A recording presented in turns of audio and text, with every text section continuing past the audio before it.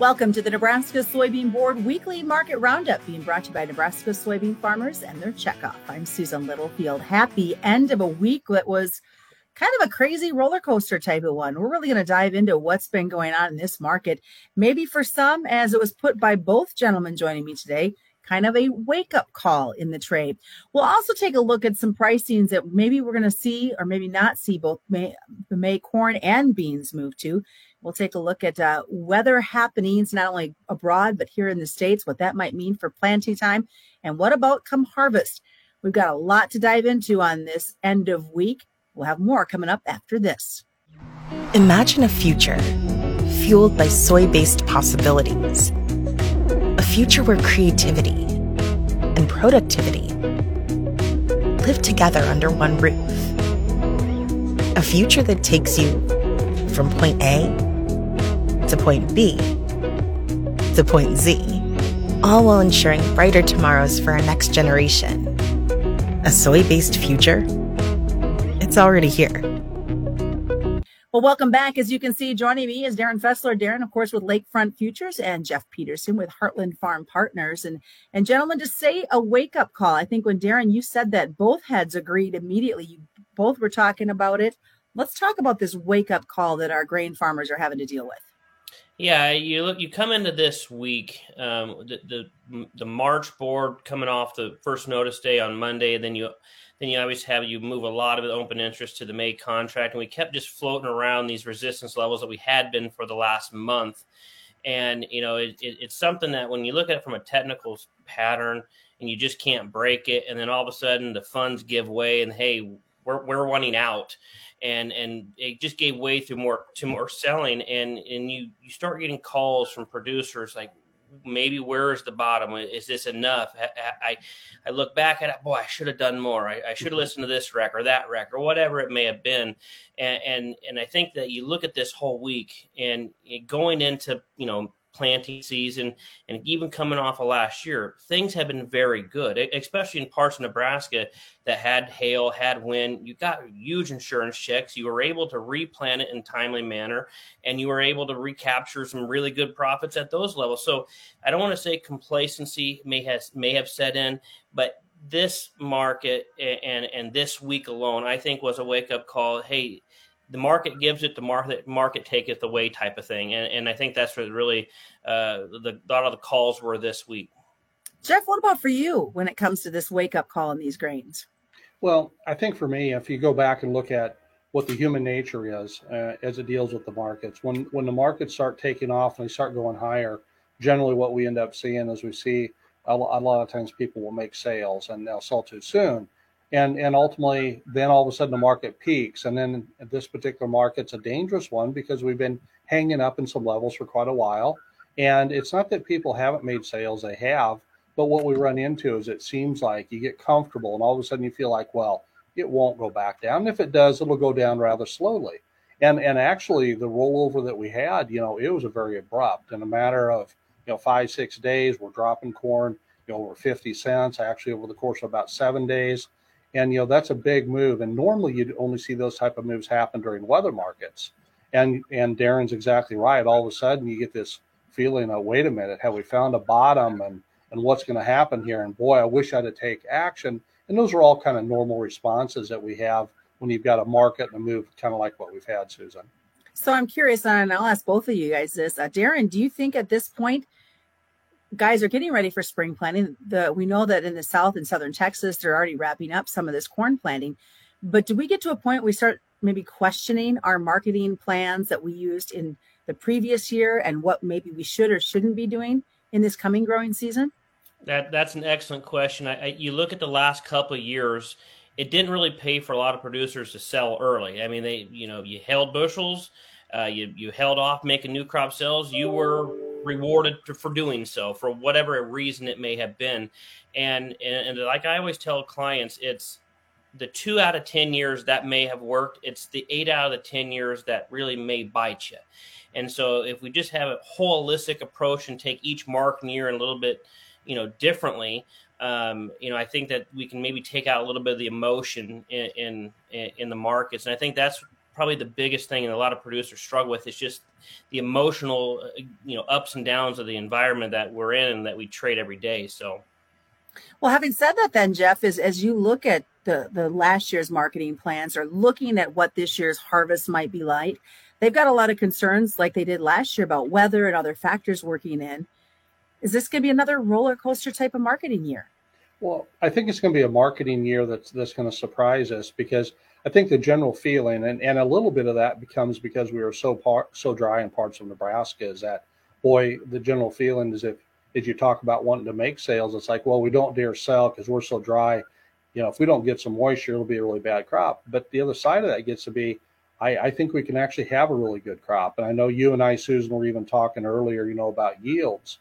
And Outlook came out with the 181.5. I said that, I think it could even be a little higher than that at the 183 if we get some normal type weather, because these hybrids are really good. And I think of this year as kind of a transition year. And we're transitioning off of where we've been really tight. Could prices go really high later on? Well, sure, they could, but it's not probably the normal probability that that's going to physically happen. You'd have to have some surprise items that would come in. And I guess I'd rather be one who's going to make some sales, get a good book of sales on, and then if we have to down the road, defend it if we need to, rather than hold off and hope for what's going to come down the road, Susan. So is there a bottom in this market as we move forward? First with corn. Well, I think we have found a temporary bottom. I don't think we found a long-term bottom. I think we found a temporary bottom in here. If you go back and look at kind of just the May contract and look at kind of where the low would have been back, you go back in July and you look at kind of where the high had been going back in, for the move back into, latter part of October. And we really kind of retraced about a little over 61.8% of that move, kind of found some support in here. And we can bounce it up higher, which is not unheard of based on having that big a pullback. But to think that we're going to go just continue to bounce back up to the levels we were at without having some additional bullish information, I mean, we can bounce up into this area and maybe a little bit higher, but we're going to have more bullish news in order to keep it going, Susan. Darren, what about the soybeans? As we continue with the soybean report, is a bottom in place, or like what Jeff was just saying, it's not yet there? I think Jeff nailed it on the head with corn, absolutely perfectly. On the bean side of things, we still don't know about Argentina. I think a lot of Argentina is priced in. I think the argument comes, we're arguing over 1 or 2, 3 million metric tons at this point, when we should be looking at the overall, what is South America production versus last year. They're still going to be that 12 to 15 million metric tons higher. Right. And Brazil, even though we've seen some downgrades with their estimates and maybe some wet feet when it comes to the bean harvest, Brazil is probably still going to do that 150 plus. And whether Argentina is at 31 or 33 million, it's not going to really matter all that much. I think you've seen some option activity this week that suggests that China is back in the market. The spread action has been really friendly over the last few days. So yes, I think maybe a near-term bottom is in on old crop and even the new, but longer term, again, Jeff is spot on. We've had dryness. Weather does change. Patterns do change. And it comes back to an issue where near-term bottom, yes. Longer term, if we have decent acres, we have decent weather, it's not out of question that we can't be printing under or testing under sub 13 new crop beans here later on in the year. So when we get these rallies, they probably should be rewarded, or at least have a plan in place when they do so. So realistically, could we see a more intense corn versus bean acreage fight? I think that's what you're seeing right now. If you look at the bean corn ratio, we're at the highest levels we've been since the fall of 2021. So I am a little bit concerned about acres. I more so concerned about cotton and how it impacts corn. But yeah, right now I'm at 92 million on corn, 87 on beans. I don't think they're going much more than that on corn. Beans, I think, is the big question. I think that's why you've seen that ratio start to uptick here in the last few weeks here. So, Jeff, if we don't get the wheat emergence like we had hoped for in this winter wheat crop, they've got to plant something else. Is that going to put any pressure on this trade? Well, that's a very good point, because we did see a lot of acres out there that did go into wheat, and a larger increase than maybe even what some of the trade were thinking. And at some point, could those end up getting tore up and going back to something else? It depends on where you're at. Could some of that work its way back into grain sorghum?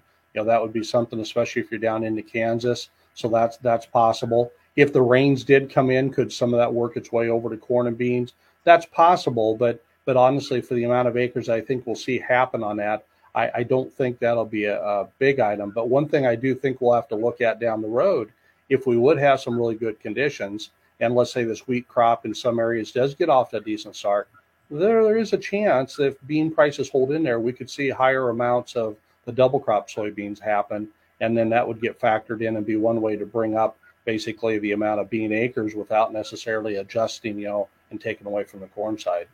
Well, we can't finish up this conversation today without asking about this cattle market and if they have maybe taken advantage of what we see in the corn trade. I certainly think they have. I mean, if you look at even the cash prices so far this week, they have been on fire.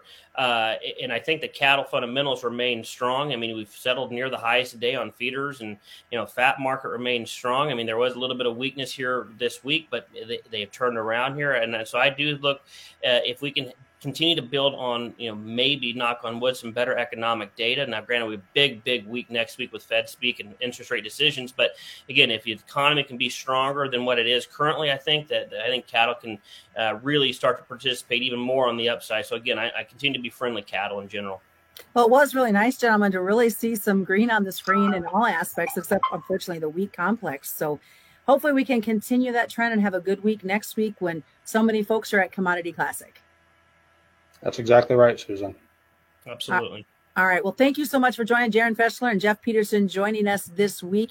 And we always want to remind folks, commodity futures and options do involve a substantial risk of loss, not suitable to all investors. As we wrap up this first trading week in March, that has been the Nebraska Soybean Board Weekly Market Roundup, being brought to you by Nebraska soybean farmers and their checkoff right here on the Rural Radio Network.